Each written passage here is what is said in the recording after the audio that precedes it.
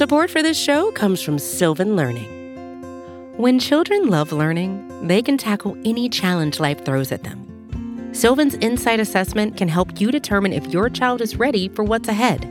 It can also identify gaps in learning and point out areas that could be of concern for your child so they can tackle what's to come. And right now, it's the best price of the year at $29. Go to sylvan29.com to learn more and get your child's assessment for only $29. That's SYLVAN 29.com.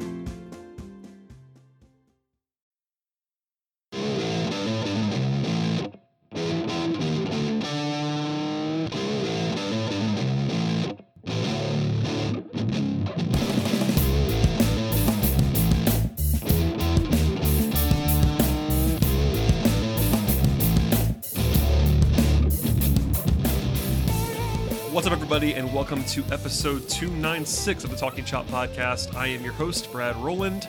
In a bit of a strange time, it's Wednesday evening, but in the middle of the All-Star break, it was a good time to record with a couple of days before the Braves' next game. And joining me, as he often does, is Scott Coleman. Hello, sir. Hey, Brad. Good to be on with you, buddy. Hope you're able to get a little bit of time off here now that basketball season is winding down. I don't know if I've talked to you since your Atlanta Hawks have had their season end, and then of course with the Braves have had not the best last week or so, but plenty to talk about, and it should be a fun one. Yeah, absolutely. So if you're a subscriber to this podcast, you've probably seen all the content. There's been a flurry of audio content on this feed.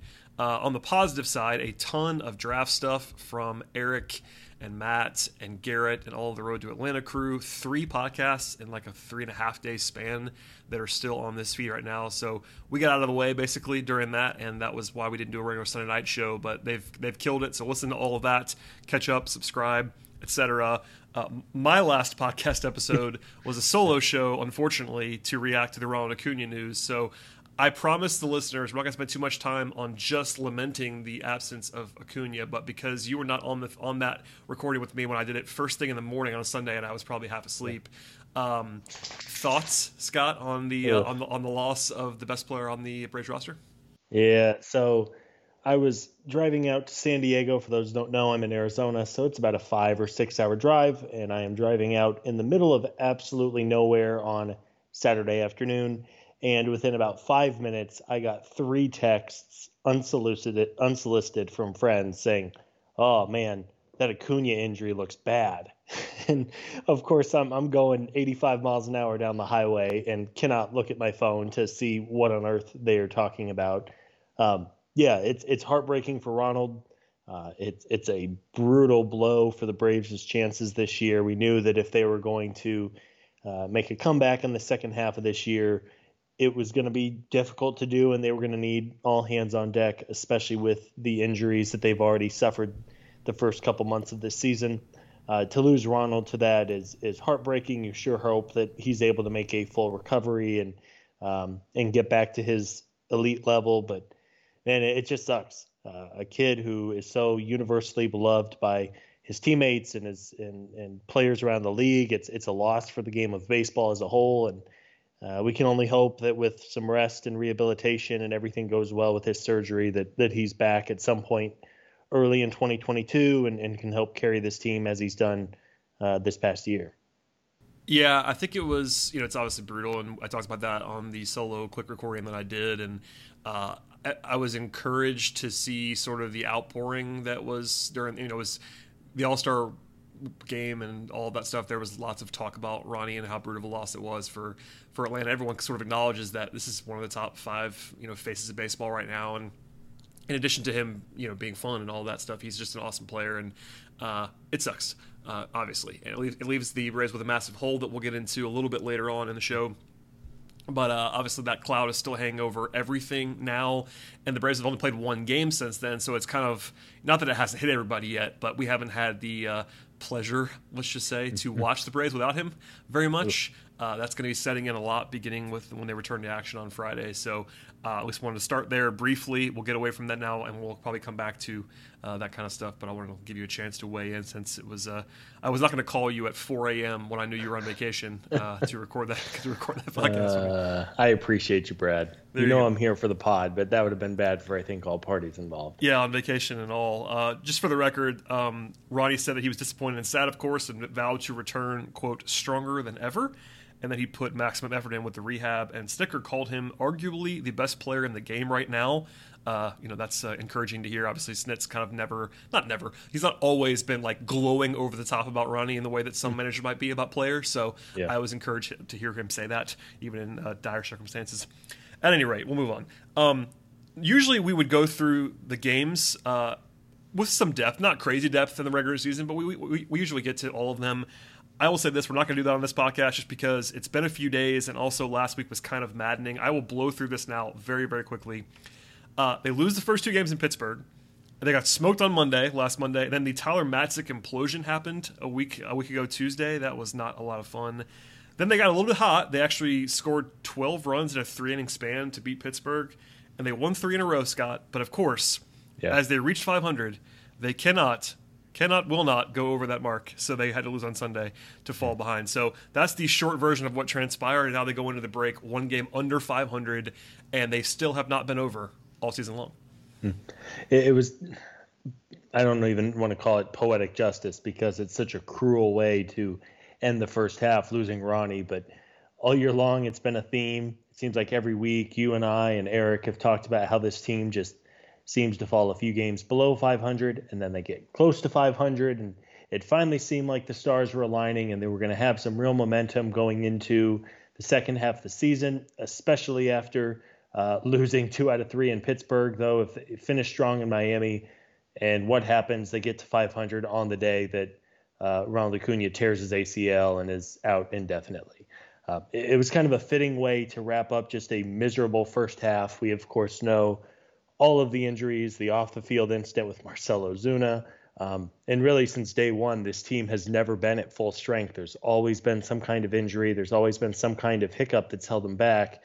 And even without those, I think this team still had a chance because of how good Acuna and Freddie and Ozzy and all those types are. But, man, it was just the one thing that couldn't happen to close out the first half. And of course, unfortunately, it happened with Ronnie's knee, and it just sucks. It's going to be a real blow. And I guess it was a fitting way to end a very disappointing first half. Yeah, you sort of allude to it there, but they already would have been fighting an uphill battle, which we've chronicled quite a bit. And the numbers tell that story. The projections tell that story that we'll get into a little bit later too. But even with Ronald, again, one of the 5 best players in the league, even with him in the middle of the lineup, they would have been they would have had some tough sledding ahead potentially with the schedule and the hole they dug for themselves. And then you take away a guy who was on pace for like an 8-win season, and you take him out of the lineup halfway through the year and replace him with guys who have done yeoman's work, guys like Heredia and Almonte, who have like been okay in their role, but they're not Ronald Acuna. And now you do the math, as we'll get into, and it's going to be tough, let's just say. As a way to get into a little bit of broad stuff, I'm going to just pose to you the lineup that they used in Sunday's game, the only game that they played since Ronnie was out. And this is, obviously, it's a little bit cherry picking because it's only one lineup, but we'll get into some players along the way here. And I asked a question on Twitter that I'll ask you as well. But here's the lineup that they used on Sunday. It was Adrianza leading off and playing in the outfield. Freeman, Albies, Austin Riley, Arcia, who we should talk about in a second, playing the outfield as well. Dansby, Heredia, Kevin Smith, and the pitcher spot. So essentially, the way that I described this is basically 2 star-level guys in Freeman and Albies, at least coming into the year, we'll say, just to make it as broad as possible. This lineup would have been these 8 players, 2 stars, 2 guys that you would have projected as like reasonable starters, and that's Swanson and Riley, and then 4 guys that I personally would have described as replacement level.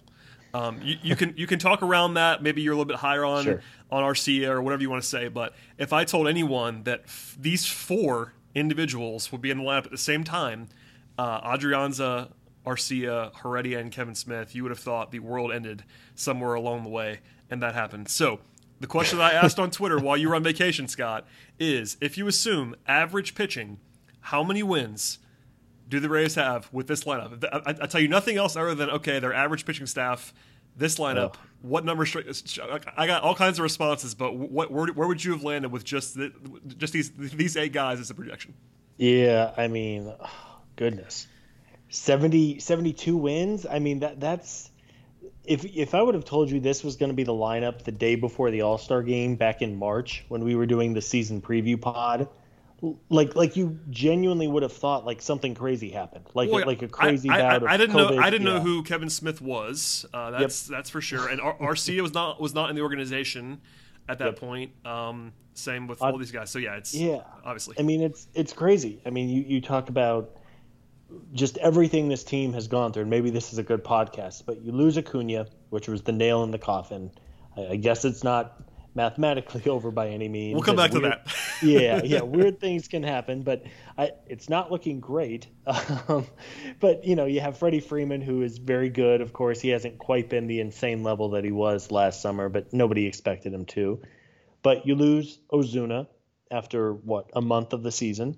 You lose Travis d'Arnaud 2 weeks into the season, and maybe he comes back by August. Ozzy Albies has been very capable, very good, and that's to be expected. But, other than that, Austin Riley was out of his mind for about half of the season, and he's been, frankly, pretty not great the other half of the season. Dansby Swanson is kind of who Dansby Swanson is. And then, as you just said, Kevin Smith and the other fill-in, spin the wheel and pick your outfielder of the day. While they've had a couple moments, these are not, legitimately good big leaguers by any means. So it's been tough, and hey, maybe some fun second half storylines will emerge with these guys, but it's just hard to overcome so much that this team has underwent in the last 3 months.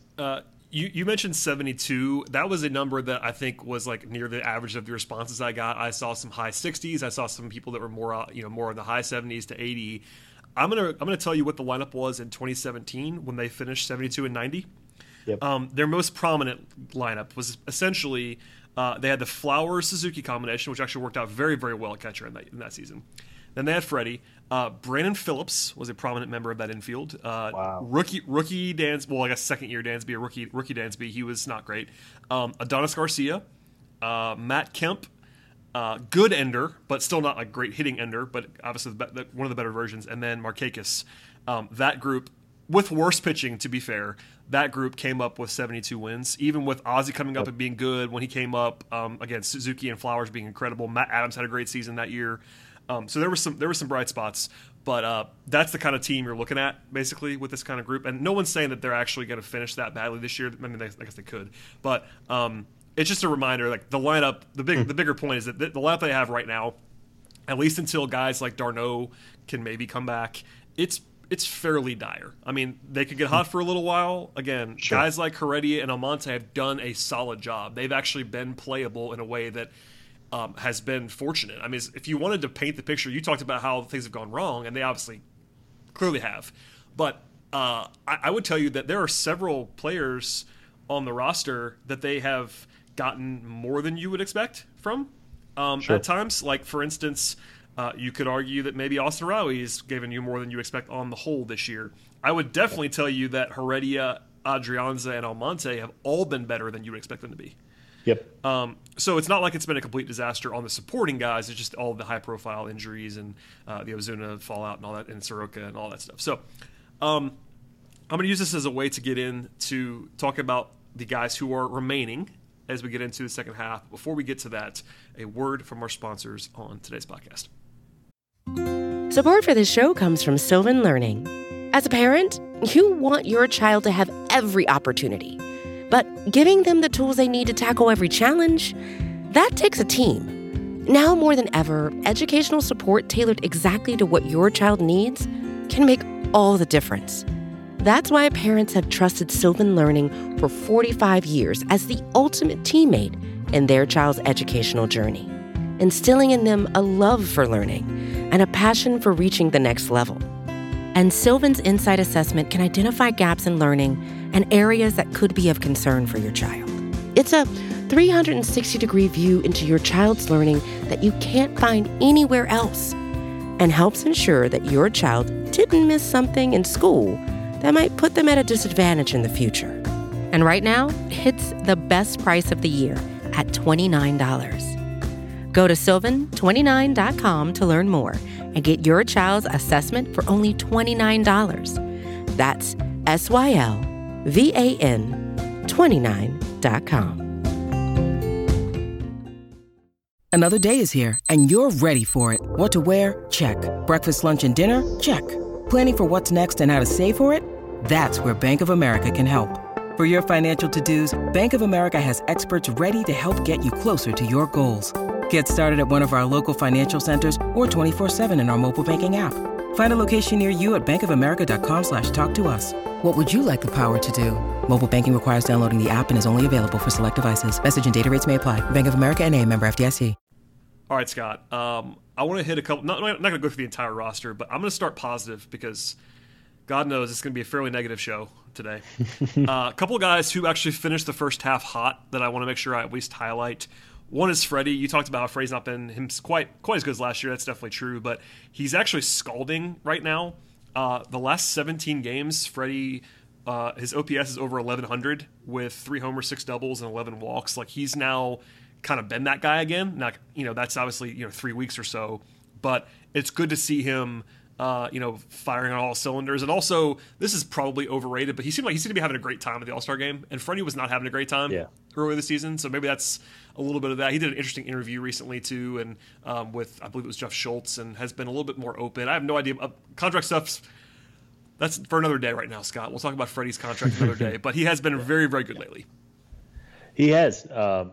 Nobody could have expected Freddie to be as out of his mind as he was last summer for those 2 months. But you're right. Early in the year, you never know what's going on off the field for those 3 hours when we see Freddie. But yeah, he just didn't look right. He didn't look like himself. I don't know what it is. I know he has 3 young children at home, and that probably plays a little bit of a factor in being away from his family. He has talked about that quite a bit over the last year and a half with everything going on in the world. But Freddie is, as we know, whenever he is, especially when he's going right and using the whole field the way that he does, he is as good as it gets. And you mentioned his numbers, an OPS above 1,100 over his last 17 games, hitting for power. He's walking and getting on base a bunch.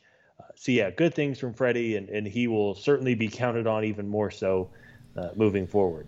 Yeah, they have to have him be incredible, which isn't fair to him, but he's going to have to be incredible. And actually now, if you look at the full season numbers, they were on the lower end of his prime. Like, his prime basically has been the last 9 seasons.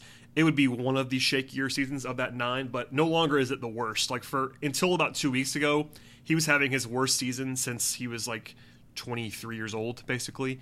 And now his numbers look like they normally look. Last year was the outlier, and then it was incredible. But they basically look now like he has 19 homers, 88 games. He has an OPS, of like 870. Like, he's obviously been a borderline star player this year. He's a star player in the aggregate for sure, but recently he's been incredible. So I want to at least mention that. Gives you some hope that maybe he has a tear in him to kind of carry their offense for a while here. Another guy who is much more divisive. I tweeted a stat about him today, and we'll come back to that in a second. But Dansby Swanson's been good lately. That's a controversial statement, but I promise you it's true. The last 7 games before the break, he had 5 multi-hit games, and now this is the stat that I tweeted out. People got mad at me. I was like, I just presented the numbers. No agenda. He now has a 99 WRC plus, and he's on pace for 2.5 F4 this season. So Dansby Swanson suddenly, after the first half of the season, looks like a league average starter again. Welcome back, Dansby. It's amazing. I think we know who Dansby is. He's effectively been the last 3 years. He has run incredibly hot and incredibly cold, and there's really no middle ground between the two. It seems like he's either on one of these tears where he seemingly has 4 hits every single night, or he's in a stretch where he is 1 for his last 30 and striking out in 50% of his at-bats. That's who he is. Some guys are just more streaky than others, and Yeah. Hey, if Dansby wants to have a really good second half, I've been critical of him, and I have some concerns about the increased strikeouts and his low on base percentage. But hey, if Dansby wants to prove me wrong and show me up in the second half, I would happily have that happen. Yeah, people took it as me like caping for Dansby, and I promise you that was not the case. I was more surprised when I saw that suddenly he was back to basically being a league average hitter for the season. That actually stunned me, having watched him all year long. But I guess that one hot week can kind of carry you a little bit, and when you factor in the defense, projected to be 2.5 wins is not like gonna shake the ground. But if that actually happened, you'd have a hard time really piling on him the way that people kind of have this year. So I was surprised too, and it wouldn't stun me at all if he went 0 for his next 30. I have no idea what's happening with Dansby. Right.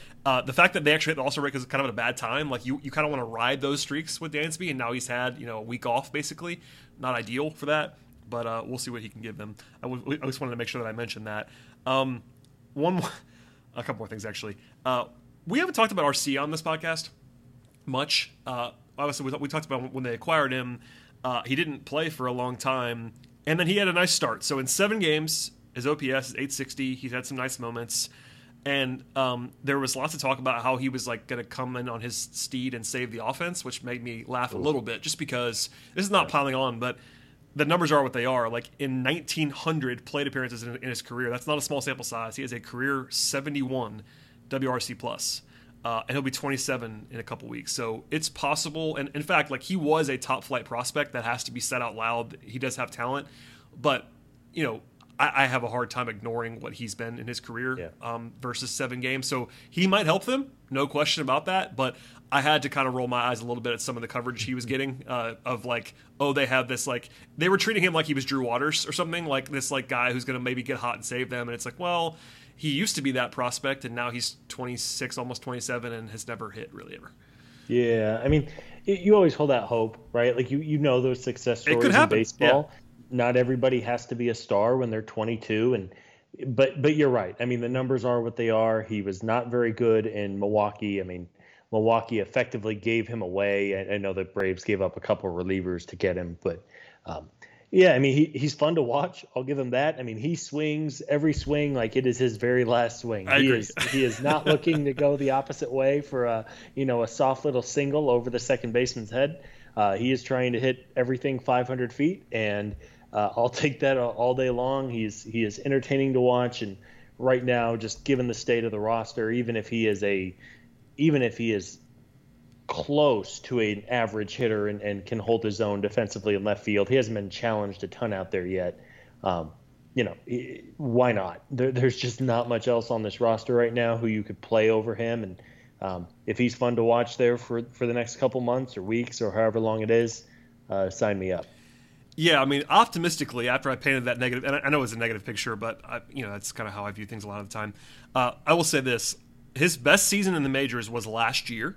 So if you wanted the evidence that maybe he's just getting better, that would be part of it, is that he was almost league average hitter last year, and kind of a small sample size like everybody was, but he was a decent player last year for the Brewers. And on top of what we said about him having that pedigree, I think he does, while he hasn't been as good this year and as guys like Almonte and Heredia have been for this season, I think objectively he has more upside than the Adrianza, Heredia, Almonte trio. Would you agree with that? Sounds like you do. Yeah, I think so. I mean, Guillermo's been really good this year, and he's just fun as hell to watch with his pink pirate sword. So I would keep playing him. Okay, that was incredible. Let's talk about that for a second. That was I didn't mention that on the podcast so far. Does he just carry those around? What's going on with that? I want to know. I mean, was he walking around a mall one day and said, "Oh, let me get these swords for the boys tonight"? And he's always screaming. Every time the camera pans to Guillermo in the dugout, he's screaming at somebody. He's having fun. He's a lot of fun. Yes, he has been by far one of the best parts of this whole year. To answer your question, yes. I think I would take him over Almonte. Adrianza really hasn't been very good after the first couple weeks of the year. Yeah. But yes, I think you certainly play Arcia over those guys and see what you get. I mean, you never know. For every guy who doesn't work, you do have a Max Muncy, of course, famously changed his career when he was like 29 years old. I'm not saying that RC is going to be an all-star level player for the Braves for the next 5 years, but I'm with you. I would roll that dice and see if there's anything left there, especially in the second half that has the potential to have a lot of games that just don't mean a whole lot. Yeah, the potential. I don't want to back us into a corner. Like they're not dead. We're not calling them dead. But it's I think RC's upside is considerably higher just based on the pedigree. So roll them out there, see what happens. Last thing on the lineup that I want to mention is that there was a transaction at catcher last week, and it was Contreras going down for Jonathan Lucroy, a former all-star level player in Lucroy. He's not that guy anymore. Contreras, in his prime, he was awesome. I always thought he was going to end up on the Braves too. It was just one of those guys like him and Mike Moustakas. Like I was convinced they were going to be on the Braves one day, and I guess it happened 5 years too late. But it is what it is. Yeah, Lucroy, I believe, was like a top 5 MVP finisher one. Yeah, he was. He finished 4th in the MVP voting in 2014 with the Brewers. So that tells you he led the league in doubles. He had 53 doubles in a season as a catcher. Wow. Yeah, he was a hell of a player. That's unbelievable. Anyway, he's not that guy anymore. But long story, the story really is Contreras. So while I think everyone knows Contreras has a real bat in the future potentially, the last month he has a 505 OPS. That's OPS, folks, not slugging, not OBP. OPS for 23 games. It's not a huge sample size, but if you're wondering why he went down, that is why. He just kind of stopped hitting completely, and the defense is not incredible anyway. Do you like this approach of just letting him go play every day in AAA? Are you okay with this? What was your reaction to that? Yeah, I think so. I'm a fan of Contreras's. I think, as you said, he certainly has a future in this league. But yeah, he was someone, even though he had glowing reviews at the alternate site last year. I know Mark Bowman said that he improved himself more than maybe any other player in the organization last summer at the team workouts on the taxi squad. He was somebody who was probably impacted by the COVID shutdown more than your average prospect. I think the younger guys will be okay because they were still years away. Last year Contreras should have gotten 600 plate appearances between double and AAA. And frankly, he was, if d'Arnaud doesn't get hurt like he did, I don't think Contreras sees Atlanta at all this year, maybe gets called up later. So it's not an excuse for him. He was good early on, and then his approach kind of went out the window a little bit. But yeah, let him get right. You don't want the kid to get too, in his head a little bit too much. Yeah, there you go. I think it's the right move at this point, and hopefully he's able to come back at some point, whether it's this year in spring training next year, and make a real impact. Because I think he could be a very special player. He just needs a little bit more time. Yeah, there was a relatively optimistic update from Snitker about d'Arnaud, him coming back in August. August is a full month, and we don't know if that means August 2nd or August 31st. I don't know what that means, but August is at least a target for d'Arnaud. And, he will help them. As much as we thought he was probably going to cool off this year, d'Arnaud's baseline is a lot higher than a lot of guys that they have in the lineup right now. So he would be a huge sort of shot in the arm if you can get him back. But in the meantime, the catching platoon of Lucroy and Smith is bottom of the barrel stuff. As much as we've talked about how low the catching baseline is in the baseball, it's been one of the themes of this podcast. That's below the baseline. It's Lucroy in 2021 with Smith is not going to get it done. Yeah, that's very bad. The days of they will make the Kurt Suzuki, Tyler Flowers tandem look like Babe Ruth and Lou Gehrig out there. Yeah, basically. All right, let's get away from hitting and do some pitching stuff real quickly here before we get to some projections and a bit of a look ahead later on in the show. Ian Anderson might go on the IL. We're recording this Wednesday night. There was some open discussion on Sunday about him going on the IL, and that has not happened as of this recording. He has some shoulder inflammation. When they talk about that kind of stuff as openly as they do, I expected that to happen. I kind of still do. That's a problem because they need Ian Anderson to be good, and he has had some shoulder stuff in the past, which is not what you want. I don't really have a takeaway from that. Just wanted to make sure that we mentioned it because they need the pitching to be – the pitching's been good, by the way, lately, which we'll get into in a second, but Anderson's a big part of that. Yeah, I think you have to take every precaution and some with someone like Ian Anderson, a guy who figures into your long-term plans so much. And anytime it's a shoulder injury for a young pitcher, you have to hold your breath a little bit. Let's hope, this being his first full season in the majors, it is just a little bit of wear and tear and inflammation. And maybe they shut him down, even if they want to shut him down for longer than the standard 10 days or whatever it is. I would be good with it. I think you have to protect that asset as much as you can, and hopefully it's nothing major. Yeah, that's the hope. Shoulders are tricky, and you never want to, you don't want to panic, but it's not the greatest sign in the world. Elsewhere, though, the pitching has been fairly decent. For example, starting pitcher ERA this year is 4.05, which is not great, but that's 14th in the majors. That you can get by with that. Bullpen, though, is in the bottom 10, 4.58. We'll start with a couple guys in the rotation. Charlie Morton has been the guy they signed recently. He's up to over 2 Fangraphs WAR in 18 starts. He's on pace for 3.5 basically. That's totally fine. He has a sub-3 ERA in his last 10 starts. He's not like a top guy, but Charlie Morton has been as advertised basically for the full season. Yeah, and he's just fun to watch. I mean, when he gets in a groove, he throws strikes. His strikeout rates are really, really good.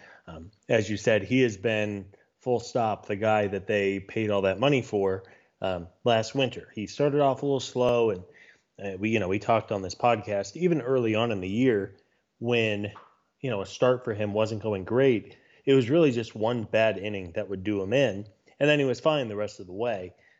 He's been very good. It'll be interesting to see what happens with Charlie over the next 2.5 weeks, and what his future holds. But he has been outstanding lately, and by far and away the best on the team. Yeah, and it's kind of, there's not even a huge takeaway there. I guess we will save most of our buy-sell stuff for the next couple shows after today. One of the big debates is where they should sell on Morton. I think they're going to wait until closer to see where they are in the standings. But at a minimum, he has been good this year, and that's all you can really ask out of him. Drew Smiley, podcast favorite, has a sub-3 ERA. He has a 2.75 ERA in the last 6 weeks, Scott. Every time I tweet Drew Smiley's name, I'm going to tweet Drew Smiley, podcast favorite. Exactly. I mean, you should. Listen, it might be smoke and mirrors, like his peripherals do not support a sub-3 ERA, but 6 weeks of solid production from Drew Smiley, no complaint. And by the way, this is crazy. His ERA is more than 2 full runs better than Max Fried's in the last 6 weeks. Yep. Drew Smiley has been full stop better than Max Fried for 6 weeks now, which is insane. Yeah, he has been better. Yes, for sure. There was times early in like April and May, it was like, goodness, are they going to have to pull this guy from the rotation? Like, it was bad. I mean, we talked about it. Like he had maybe 1 or 2 more like blow ups, and it was going to be you can't pitch him anymore, basically. Yeah. You fake, you say he's on the injured list with a groin pull or something like that, and you send him to the Gwinnett for a month and see if he can figure it out. He has been better. Maybe, again, I know if it's not obvious by now, we're intentionally not trying to make this a trade deadline preview because we'll save that for later. Listen, yeah. I mean, there's plenty of time for that because I know it's only 2 weeks away, but that is the only topic, and I get it. But if that's all we talk about for the next 3 weeks, it'll get very redundant in a hurry. Correct. Because you can talk about everybody, and it's going to be the same conversation. And honestly, to be fair, we'll get into this in a second, but I personally think that how they play in the next 10 days will impact it on some level, because if they go on a run here, again, that's maybe not likely, but if they're 2 games back, they're not going to sell everyone. They're just not going to do that. I don't think. So we'll say that for later as a broad, but for better or worse, you can argue against this process, but I do think that the results of the next 2 weeks will dictate a lot of what they do. Well, and as a good housekeeping note, it's a good point. I wanted to bring it up, and I see it here. The upcoming schedule is very difficult. It is. They open up with the Tampa Bay Rays, who somehow just continue to get better and better every year. Tampa Bay is very good. Then they get the San Diego Padres, who are very good and very talented, and that's not going to be an easy series. And then you have 9 games in 8 days against the Phillies and the Mets on the road. The Braves cannot seem to beat the Phillies in Philadelphia for whatever reason, and the Mets are getting healthier and have given the team problems at times this year. And then you're facing the Milwaukee Brewers, I believe, is who the Braves will face the weekend of the trade deadline. And the Brewers have been the best team in baseball for the last 6 weeks. So go get them, boys. No pressure. It's not easy. I mean, they needed to kind of make the run before the break, and they didn't really do that. But alas. So, yeah, it's interesting to see what they're going to do, but that can't be the only topic. So one thing I wanted to say broadly about the pitching, as much as I picked on Max Fried, who has struggled recently, in the last 24 games, I pulled this stat today, the Braves have a team ERA. This includes the bullpen, and by the way, it's about even on the stars in the bullpen, so the bullpen's been pretty good too. They have a team ERA of 3.48 in 24 games.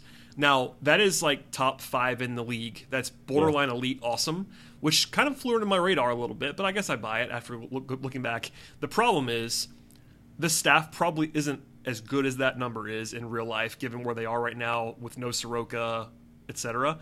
And they only, quote unquote, only went 14-10 in that run. Now, 14-10 is good. That's not a bad number, but the schedule was easier than it's going to be for a while. And when you pitch like that, you need to win more than they won in that 24 games, especially when you're already digging a hole before that run began.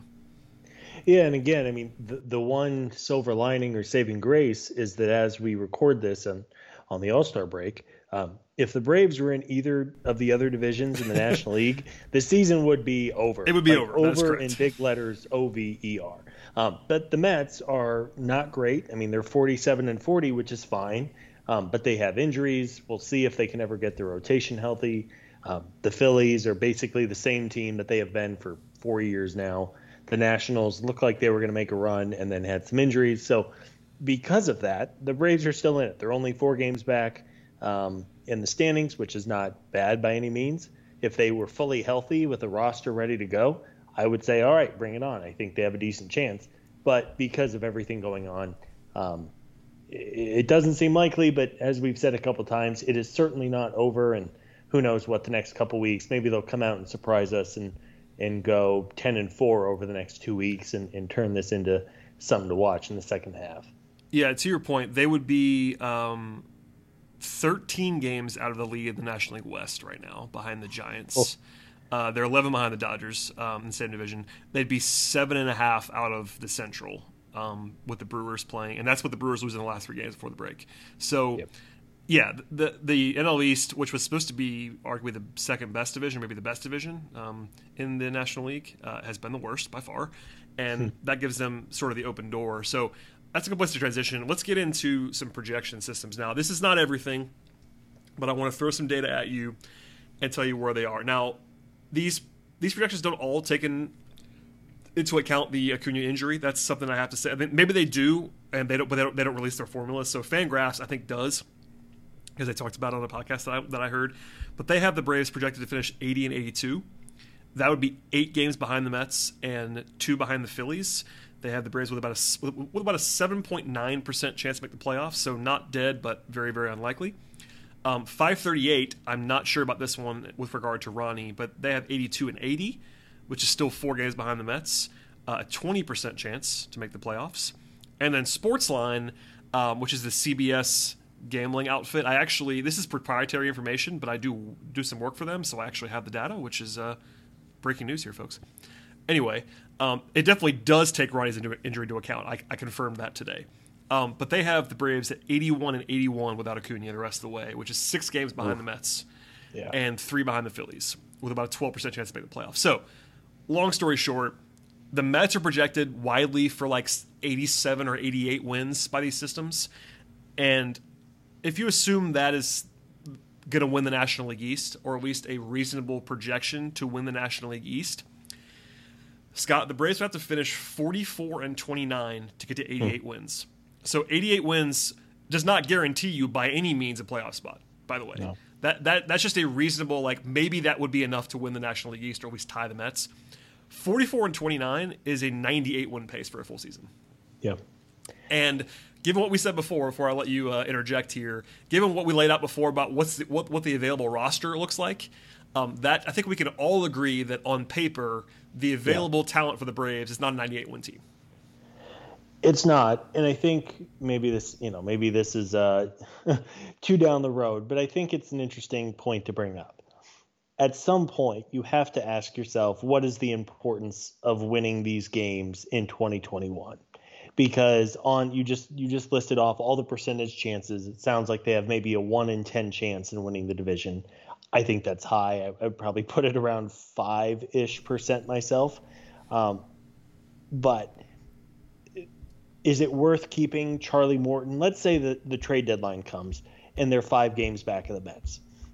On paper, it's tough to give up, right? Like, it's tough to give up when it's only 5 games. It's baseball. You have 2 good weeks or even a good series against the Mets, and all of a sudden things look different. But is it worth hanging on to Charlie Morton if teams are willing to pay a premium to get him for 2 months plus the postseason? Or if a team wants to take Will Smith, and maybe Will Smith isn't a great closer, but he could be a really good 8th inning guy for a contending team. If you have a chance to better the future of this franchise, when it is very unlikely they make the playoffs, and even if they do, I mean, what's the upside here without Acuna in the playoffs in the postseason? Is it worth hanging on to some of these assets if you can better the team for 2022 and beyond? That's easier for us to think and talk about because we are not the ones trying to sell tickets. We are not the ones thinking about the long-term financial picture of this team. But I do think it's worth bringing up because there will be, again, not to turn this into the trade deadline preview podcast, but there will be assets and teams will call, if they haven't already started calling in Thoughtfulness, asking about these players that contending teams are going to want, especially when it's a team that, as you just said, the starting pitching has been pretty good lately. Pitching is always at a premium. There's usually hitters available at the deadline, and you don't have to pay a ton for them. Pitching forever has been the key at the trade deadline. And if you can get some assets for 2022 and beyond, I think it's at least worth looking at. And maybe these things will work themselves out over the next 2 weeks, and the Braves either go 12-2 or they go 2-12, and it's just much more apparent, and that's, of course, something we just don't know. But I do think that's a point worth bringing up. I would rather think long-term here than win a couple of silly, meaningless games in September for a year where it's just not going to happen because of all the injuries. I'm glad you said that because I generally have the same thought process. Like, if we're being realistic, even if they were to get hot in like a 2005 Baby Braves kind of way and make this improbable run to win 88, 89 games and win the division, that would be fun. I mean, I would enjoy that. But the upside of it, like the meaning of that is interesting as sort of as a talking point, and how much they value selling tickets the rest of the season, how much they value the faint chance to make the playoffs, because even the biggest optimistic Braves fan would tell you that they're not favored to make the playoffs. I mean, you might say 25% instead of the 5 or 10% chance that you've said, or the other systems might have 15 or 20, but no one's saying 51% right now. Like, I don't think no one could say that, given where they're given the roster, given the injury to Acuna, given the deficit against the Mets. Even if you don't believe in the Mets, which is a totally reasonable opinion, they do have a multi-game advantage here, and it's not just the Mets either. They have to also beat the Phillies, and they have to also beat the Nats. So anyway, with all that said, it's an interesting discussion, and there are always dynamics in play. As much as I'd like to believe that winning baseball games is all that matters to the decision makers involved, we know that it's not the case. I mean, we know that they have to worry about selling tickets, and we know that there are business things involved, and but also personalities, and also real people involved as well. That's always a factor. One thing I will say is that of all the guys that you would consider selling on, I think I am very confident they can get something for Charlie Morton. Even if you wanted to be a pessimist on the rest of the available guys who are expiring contracts, take Freddie out of it for now. But like your Smileys, your whoever you want to say, Charlie Morton would have value. Like, there's almost no doubt about that. He would have good value. So I mean, that's the guy number one. Like, if you're talking about, like, he's the number one example of the decision, really. It's like, do you trade Charlie Morton on? He's on a 1-year contract. He's old. He's not part of your long-term future. That's the example A, B, C of what you would be thinking about. Now, I will say this, Scott. I didn't realize this until right now when you were talking. Did you happen to know who the Braves play in this series before the trade deadline? It is the New York Metropolitans. Yes, for 5 games. 5 games. So basically, and it's not this simple, but now that I know this and I've seen this, I will now be stunned if they make a decision before that series is over. Yeah, and that's probably fair, because if you win 4 out of 5, that's what I mean. Like, yeah, you start to get some good mojo. Maybe a good trade or two comes your way. If you can make incremental upgrades without mortgaging any kind of future, then do it. I mean, especially if they're signed beyond 21. But yes, looking at it now, it's funny you say that. So that series, they play 5 games in 4 days. It starts July 26th and it wraps up on Thursday, July 29th, which is, a day before the deadline. At 12:10, by the way, that Thursday game is a getaway day. Yes. Yeah, and there's a doubleheader, so you're guaranteed to see Jacob deGrom that week.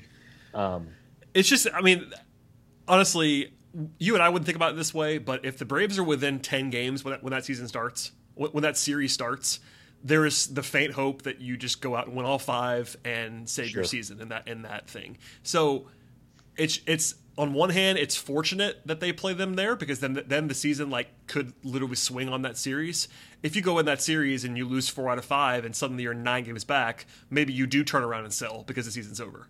Whereas if you win 4 out of 5 or you sweep them or something crazy and you're within a game, they're not selling, and we all know they're not going to sell. So that's an interesting dichotomy. As you mentioned before, they do have that tough schedule before then, so it could get ugly before that even happens. Yeah. But 5 with the Mets the last week of July is a pretty wild circumstances given where they are right now. Well, and then you talk about all of the other things at play. This is not a black and white issue of, do you want to win games or are you building for the future, right? There's all these other elements and layers. But on the public relations aspect of this all, and not that you want to make baseball moves or any kind of sports move based on public relations, it matters though. Kind of know it absolutely matters. Yeah.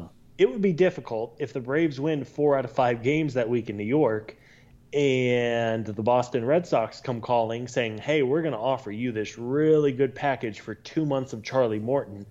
It's a little bit of a different ballgame than if the Braves have lost 10 out of 13 and they go 1-4 against the Mets to wrap up the month of July. That is a much easier press release to hit send on, which, again, is not the ultimate deciding factor, but I think it's a factor. It is. It just is. And you hope that these things kind of play themselves out a little bit. Yeah, and a quick rundown here. Yes, Freddie's a free agent, but put Freddie aside. Morton is a free agent next year.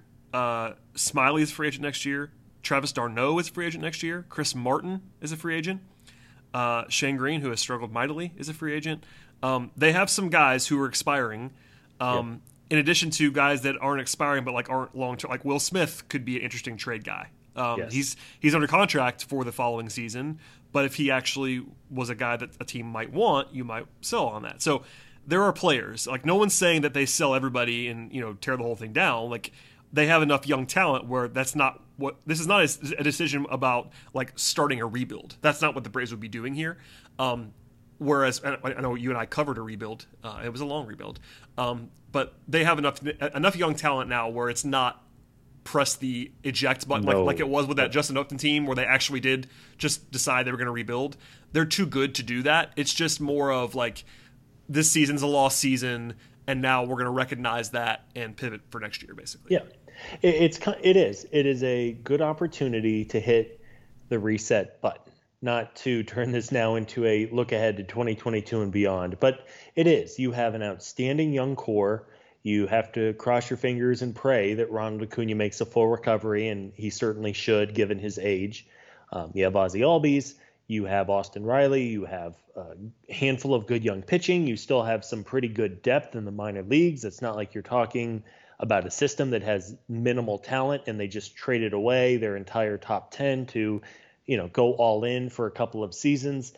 The window is by no means closing, but I do think this offseason and really this next couple of months is a really good opportunity to take a step back, hit the reset button, You have very little money committed next year, and it could be even less so depending on what transpires over the next couple of weeks. Yes. There is an opportunity to not let this thing get off the rails. No. And that, of course, requires good, whether it's a trade or free agency and all of that. And again, that's a conversation for another day. But this is not a team that there are just a million red flags on the horizon and it's like, oh my God, are they going to have to rebuild again? No, they won't have to do that. And I've seen there's been some talk, and of course fans are an emotional group, and it's easy to kind of get lost in the sauce a little bit. But there are still some really good things about this franchise right now, and it might just require a little bit of a pressing pause and then reimagining things a little bit. Yeah, I agree. We will not do any more on future stuff right now. I do want to ask you one question about this season, and I'll set it up so you have time to think about it. I'm going to ask you for your win projection, knowing the following. The Braves are 44-45 right now. You know the injury situation. You know that Ronnie's out for the season. You know that d'Arnaud might come back at some point. Soroka is not going to come back at some point. Ozuna is a giant question mark. I have no idea what's happening there. Trade possibilities, schedule, projection systems. I set all of that up to ask you where you think the Braves end this season in terms of. I know it's impossible to do this because a lot is dictated by what they do at the deadline, but average it all out for me. Like for instance, I think the consensus projection is basically like 80 wins in the systems right now, 80 and 82, which is essentially playing the same that they've played so far this year, which might seem a little bit optimistic without Acuna. So I will answer first so that you have more time. I would land hedging it all out with the potential to sell, potential to buy. They could still buy, which I don't know if I would, but that's possible. I would say something like 79, 80, something like that. High 70s, maybe as much as 500. But barring some, there are outcomes where they win more than that. I don't want anybody to hear us more pessimistic and not understand this. We are acknowledging this. Like they can. This is baseball, man. They can get hot here and finish with 84 wins, and I will not be surprised, like at all. Sure. But projection is not the same thing as possibility. So I said all that to give you more time. Scott, where would you land? That's a pro move right there, Bradley. Hosting. It's without having the crystal ball to know what happens over the next 2.5 weeks. I think I would be similar to where you're at. I would say maybe 78 wins. I've always thought that the last couple of weeks for teams that are not involved in the playoff hunt are just kind of meaningless. Like, was it 2016 where the Braves were like 30 games out of first, but they won like 16 out of their last 18 games in order to feel good a little bit. There's also teams that are out of it in September, and they truly don't care anymore, and they just get blasted and they go 5-25 over their last 30. I don't know if we'll necessarily see either of those extremes, but no. If I had to put a number on it, I would say that it's going to be 77, 78 wins. They have a very difficult schedule coming up.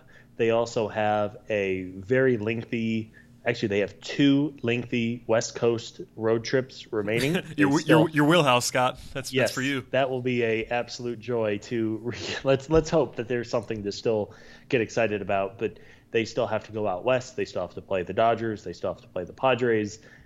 They still have to play the Giants. I believe they still have quick math here. They have 21 games remaining against the Dodgers, Padres, and Giants, who have 3 of the 5 best records in baseball.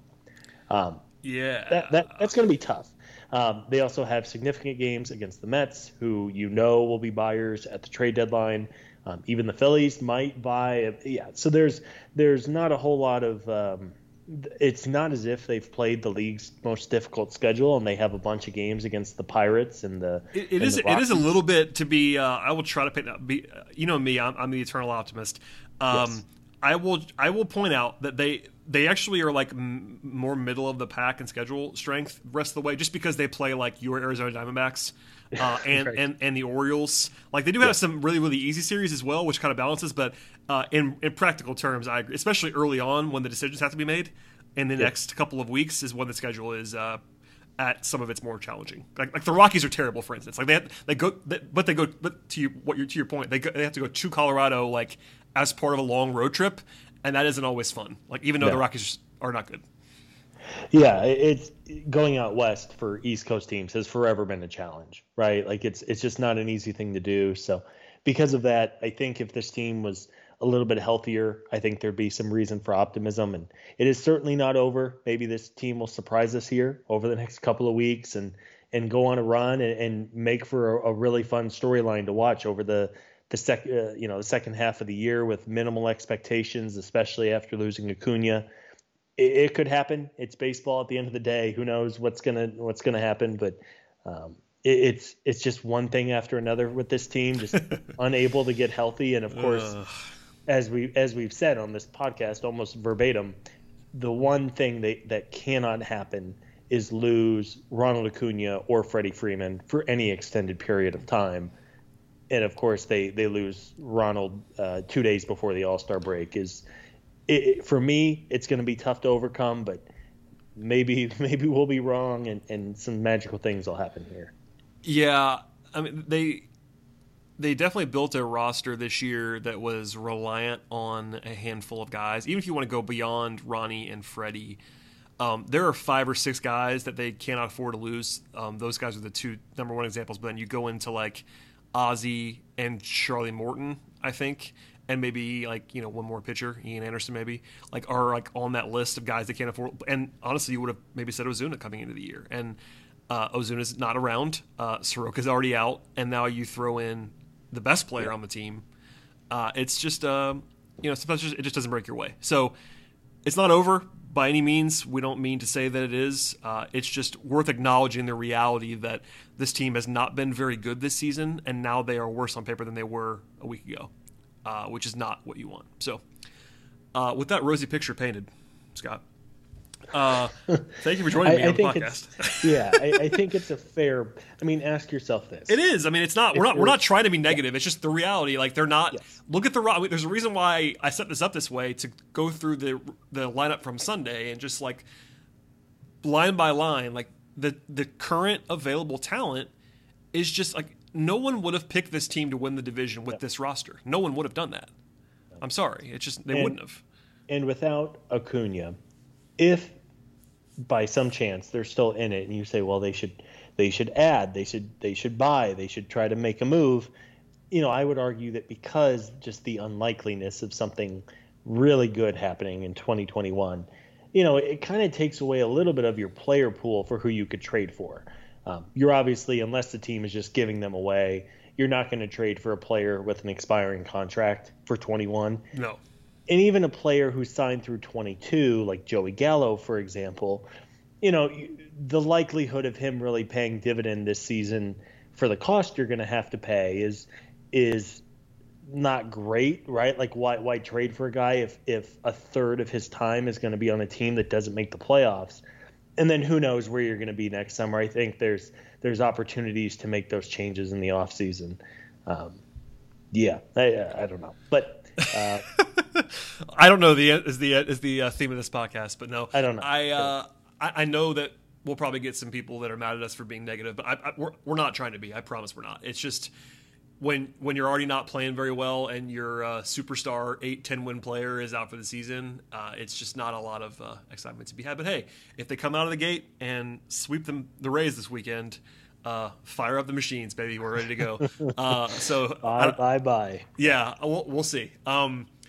So in terms of podcast planning, I'm not sure when we'll do another episode. It'll be soon, as it always is. I'm not sure if we'll come back this weekend on our normal slot or not. Maybe we will. But there's been so much on the feed recently. Again, I want to shout out the Road to Atlanta guys for recording 3 times in basically 3.5 days.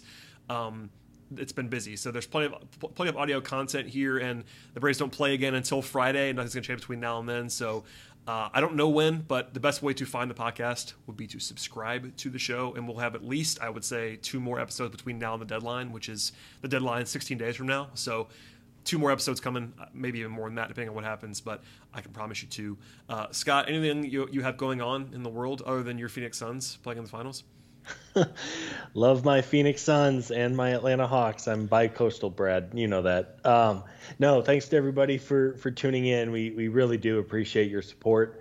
You guys are the reason that we do this every week and Yep. multiple times every week at that. So thank you for tuning in. And hey, even if things don't go as well as we hoped in the second half, continue to tune in. It really, really helps us out. And hit the subscribe button. And yeah, Brad, it was good to be on with you, and I hope all is well. Yes, sir. It's mid-July. We're out here grinding away, and the season resumes on Friday. It's always weird to not have a baseball game on every day, basically. And like tonight, for instance, like last night, All-Star game. Tonight, there's basketball on for me, but no baseball. And then tomorrow, there's one game, and it's Yankees Red Sox. It's like, all right, well, I'll probably watch it, but it's on. It's kind of nice with the NBA Finals being delayed this year. There's something on. Yeah. Usually, this is infamously the worst sports day of the year. Like it's today. Yeah. runs- Usually the day after Yeah. the All-Star game in baseball is the day where they're. Well, for me, I'm usually in Las Vegas covering Summer League, and there's Summer League basketball, but that's not actually games that count. So yeah, usually there's just nothing, and there was a massive sporting event tonight that's actually happening as we're talking. So yeah, it's usually maybe it's tomorrow instead, with only one baseball game and nothing else. Maybe it's Thursday this time. Yeah. Usually you turn on ESPN and there's like tractor racing and professional cornhole on, and you're like, oh, okay. Well, actually, isn't it usually the ESPYs, which I never watch, but isn't it usually the ESPYs on the Wednesday?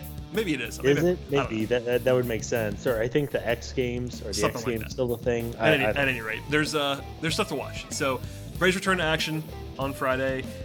Tampa Bay and San Diego for 6 games in a row, and they are good at baseball. So, strap in. Thank you, Scott, for joining me.